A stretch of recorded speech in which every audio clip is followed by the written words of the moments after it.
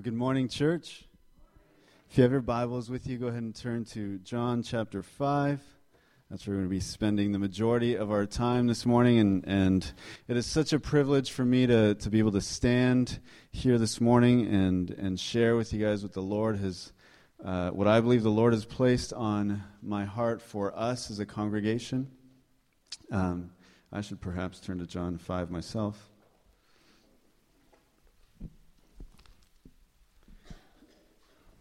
And I just need to let you know as we get going here that this sermon is by far one of the most difficult messages I've had to write, not least because I'm still new here, right? Like we're still getting to know each other and all that, but also because when Clark asked me to speak a number of weeks ago.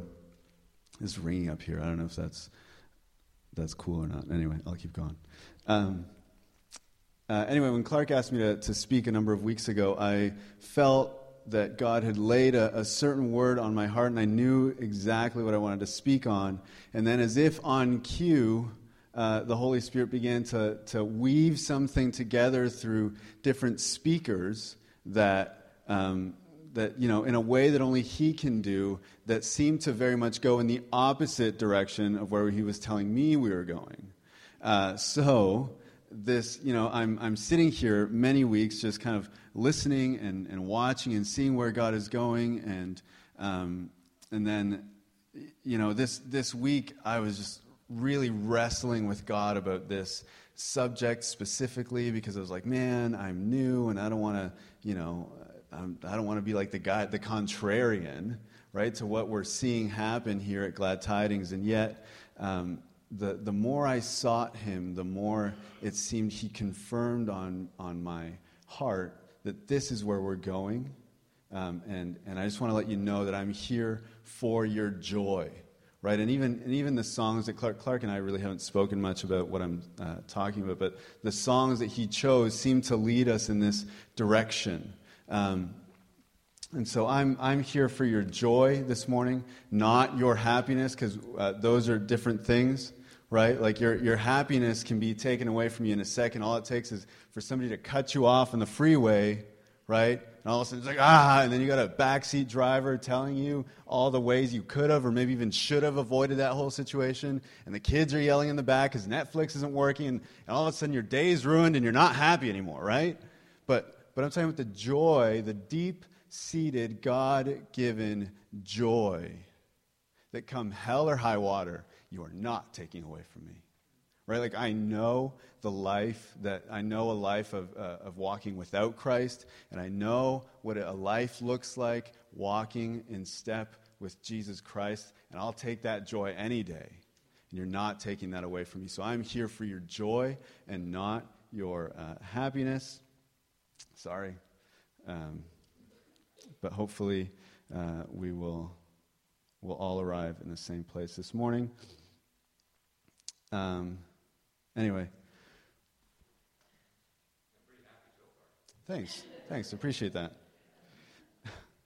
I want to just pray before we go ahead and read from John chapter 5. God, I pray this morning as I speak that you would give me words, that you would open our hearts, that we would be receptive to what you have to say to us this morning, that you would encourage your body, that you would encourage your bride in whatever situation or whatever circumstance we're going through, that you would meet us where we are, and that you would be faithful to comfort us and embrace us and to love us and continue to show us that you are so faithful. It's in your beautiful name we pray. Amen. So I'm reading from the NLT, but we're going to read from John 5:1-9. Afterward, Jesus returned to Jerusalem for one of the Jewish holy days. Inside the city, near the sheep gate, was the pool of Bethesda with 5 covered porches. Now crowds of sick people blind, lame, or paralyzed, lay on the porches. And one of the men laying there had been sick for 38 years. When Jesus saw him, he knew he had been ill for a long time and asked him, "Would you like to get well?" "I can't, sir," the sick man said, "for I have no one to put me into the pool when the water bubbles up. Someone else always gets there ahead of me." Jesus said to him, "Stand up, pick up your mat, and walk." Instantly the man was healed. He rolled up his sleeping mat and began walking. So there's a number of things that happening in the background here that I want to point out to us. Because what happens is if you read this text on its own at first glance, you probably get drawn into what most of us get drawn into at first glance, right? That this is a story of a miracle, of someone who's getting healed. And yet, I want to draw your attention to verse 5 for a second. It says, one of the men lying there had been sick for 38 years. Now, I don't know if your Bible does this, but my Bible does this. My Bible completely omits verse 4, and most of the digital reference Bibles that I looked up also omit verse 4. But what happens in verse 4, and we don't really have time to why verse 4 isn't there, but anyway, what happens in verse 4 is we get the explanation of what the lore was around this pool, right? Around why these people were hanging out there, and is that an angel would come down from time to time and stir up the waters. And so when they saw the waters to be stirred, the first person to get in the pool would get healed and immediately immediately be healed of whatever disease they had. So here's a man that we know nothing about at this point, other than he's been laying there sick with some disease. We don't know if it's paralysis, and if it is paralysis, we don't know if it's from the waist down, from the neck down. We know nothing about him, but he's been waiting there, waiting for the waters to be stirred to receive his healing, and he's been there for 38 years. Now, I just want you to take a second and think back 38 years and what you were doing in 1981. I can't think that far back because I wasn't even born. I'm just going to date myself a little bit. But 1981, and the reason I want to stress this is because I don't want it to be lost on us that even by our 21st century life expectancy standards, 38 years is a long time, right? And so this is why that tiny detail is important, because far too often we read the Bible knowing what's coming, and we jump to the conclusion before we even start reading, and in anticipation of what we know is coming, we completely miss the detail that gives us context as to what's actually taken place leading up to this event. Right? And so, this story, we just read it in the course of 1 or 2 paragraphs, but it took 38 years to write these 2 paragraphs. And so, in verse 7, we get a sense of what his experience has been like. He says, "I have no one to put me in the pool when the water bubbles up. Someone else always gets there ahead of me." So I'm just going to leave my Bible there for a second. And I'm going to invite you, this is something I encourage you to do when you read the Bible, is just to use your God-given imagination to step into what's happening. Not as a character, right, but as a bystander. So the image has been laid for us, right? They're in Jerusalem. They're in a place called, or near the sheep gate. So there's a bunch of animals, farm animals. You can smell the marketplace. The sun is beating down. And there's these porches around a public pool, a public bath, where there's sick people with diseases. And they're coughing all over you and getting their disease all over you. And just imagine, if you will, for a second, the stench. And here's a man that got likely just dropped off. And he's been waiting there for 38 years. And again, just for context, 1981, right? So he's been waiting for the waters to be stirred. And again, all we know is that there's this urban legend that says every once in a while an angel comes down, stirs up the water, and the first person to get in gets healed. Right? But we don't know if it's monthly, if it's annually, if it happens only every 2 or 3 years. But every once in a while, an angel comes and stirs up the water. So he's been there. He gets there in 1981, right? And he waits, and he waits, and he waits. And the waters get stirred up, and his eyes light up.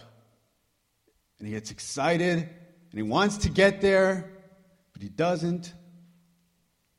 And so he waits, and he waits. He waits some more, maybe months, maybe years. And again, the waters get stirred up at some point, and he tries to get there, but he just can't. Like he can't. Somebody keeps getting there in front of him, and again, and again, and again, and again. And for 38 years, he's been waiting.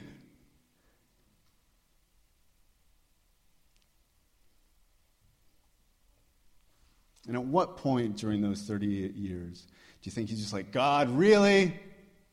Like, come on. Like, I've been here waiting for a miracle. All right, yes, you've made your point. So where are you going with this? I'm glad you asked. We have been led to believe, as North American believers, Christians, whether directly or indirectly, that the life of a Christian should be fairly worry-free. Right? That once we've prayed a prayer and decided to follow Jesus, that all of our cares would suddenly vanish. Right? And that life would be great, that the mess we made of our own lives would be fixed. That our marriages would be healed, that our bosses would be nicer to us, or maybe even get fired because nobody liked Bob anyway. Right? And yet, and what we're expecting, what we've been told, is that we're just going to experience blessing and increase and breakthrough. And yet, when we look at Scripture, when we look at the whole of Scripture, not just this text, the whole of Scripture, we see that God doesn't really operate that way. Jesus himself tells his disciples in John 16 that in this world you will have troubles. But don't be afraid. I have overcome the world. And later on, James writes in his letter to the church, consider it pure joy, my brothers and sisters, when you face trials of many kinds. Because you know the testing of your faith produces perseverance. What? These trials are supposed to bring us joy? Like, see, one of the biggest themes of the New Testament is that we're never going to reach perfection on this side of eternity. But God, through his Holy Spirit, is working in us, transforming us into the image of Jesus Christ. And one of the ways he does that is by allowing trials to come into our lives in order to increase our faith. Or as James puts it, to produce perseverance. Because how many of you know that the Christian life isn't a sprint, but rather a marathon? And so Hebrews 12 talks about running the race with endurance. And with every season and every trial and every victory that God, not us, but God works on behalf of his children, we are being transformed. Our faith is being strengthened. Our love and dependence on Christ is being increased. So, if you're in this room this morning and you're in a season of suffering and have been waiting for God to intervene, and you're tired of waiting, and you're tired of praying, and you're tired of pleading, and you're tired of crying yourself to sleep because you just don't know how you're going to face tomorrow, Let me encourage you this way. God is at work in the mess. God is at work in the mess, and he hasn't forgotten you. There's this verse in Psalm 56, verse 8. David writes, "You keep track of all my sorrows. You've collected all my tears in your bottle, and you've recorded each one in your book. So take heart, brothers and sisters. He's not forgotten you. But until he intervenes, we need to continue to press forward. We need to continue to be faithful. We need to continue to trust that God is at work in the mess." There's a second thing I quickly want to highlight here from this man's response in verse 7. In verse 6, Jesus asks him if he'd like to get well, and he says, "I can't, sir," the sick man said, "for I have no one to put me into the pool when the water bubbles up. Someone else always gets there ahead of me." So here's a man who's been waiting 38 years, right? Who knows how many stirrings he's missed? Who knows how many people he's seen get healed? And at some point in the waiting, right, because 38 years is a long time. And at some point in the waiting, he came up with a plan.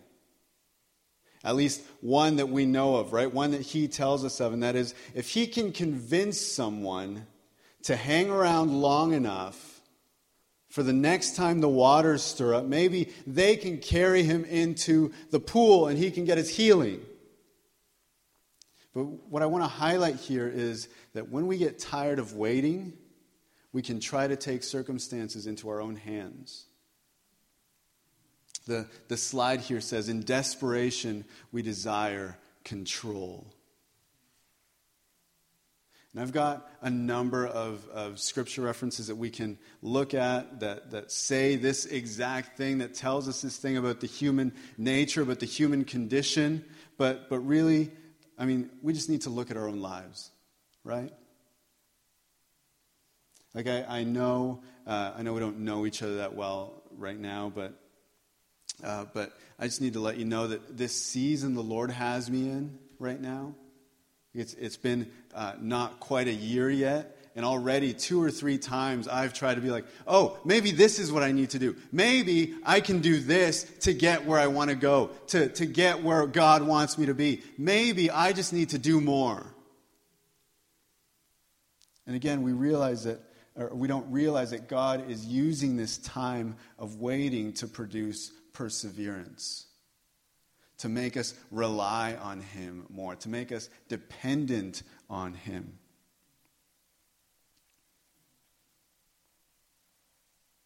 Here's the last thing that I want to point out in this sermon. Went a lot quicker than I expected it to.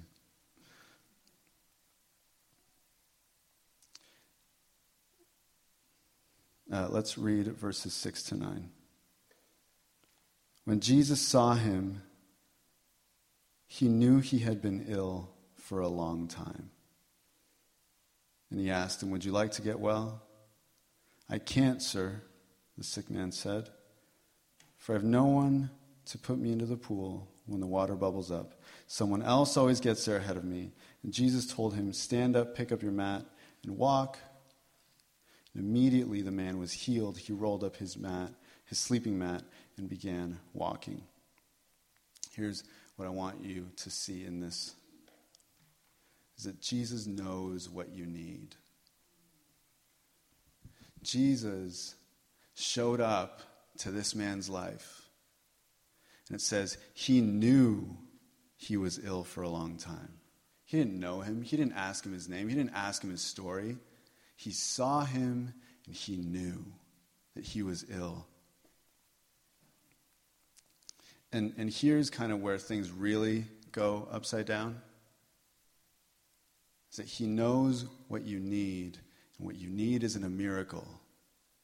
What you need is him. Right? So we all know this story because it's a story of a guy that gets healed. It's another miracle that Jesus performs. We love that, right? We love the miracles.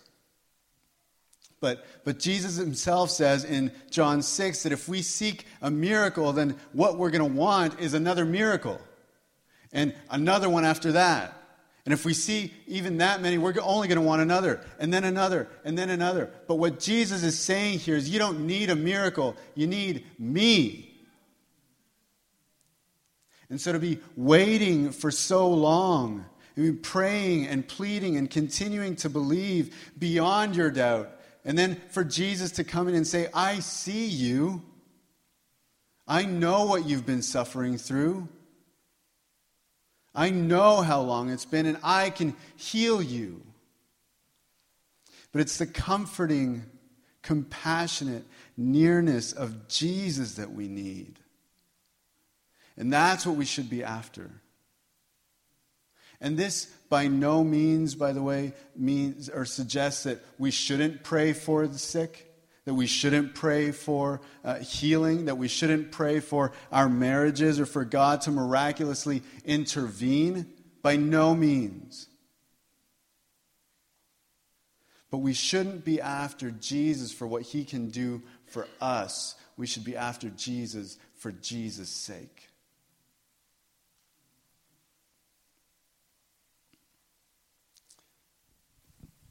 And so this morning, I just want to encourage those who have been suffering. Would you find someone as we come into a time of ministry and prayer? Would you find someone that you know is trustworthy, someone that you can share or that you have shared your experience with, and would you ask them to pray for you? Would we join together in how Paul tells us to carry one another's burdens, to pray for one another, to love one another, and what some have called the one another's, right? All the things that we do for one another. And so as we enter into a time of response, if you're in a season of suffering, would you find someone and ask them to pray with you? And if you're tired of waiting or tired of trying to take things into your own hands, would you just surrender that to the Lord this morning?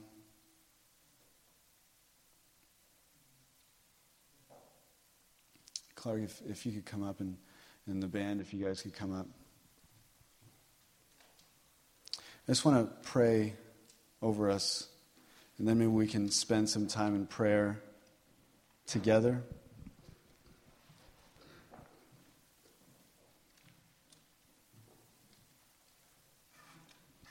God, you know our needs. You know how long we've been suffering through sometimes difficulties of our own making, and sometimes through situations that we have no control over, that have just come upon us.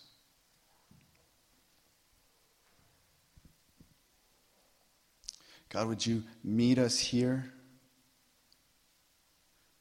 Would you come and let us know? Would your Holy Spirit come and encourage us and embrace us and let us know that you see us, that our tears have not been in vain, that you hold them, you keep them in a bottle, that you know everything that's happened to us.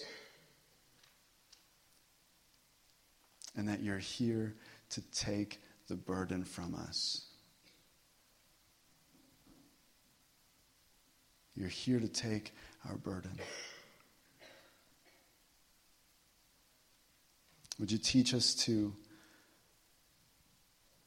continue to walk in perseverance, to run the race with perseverance,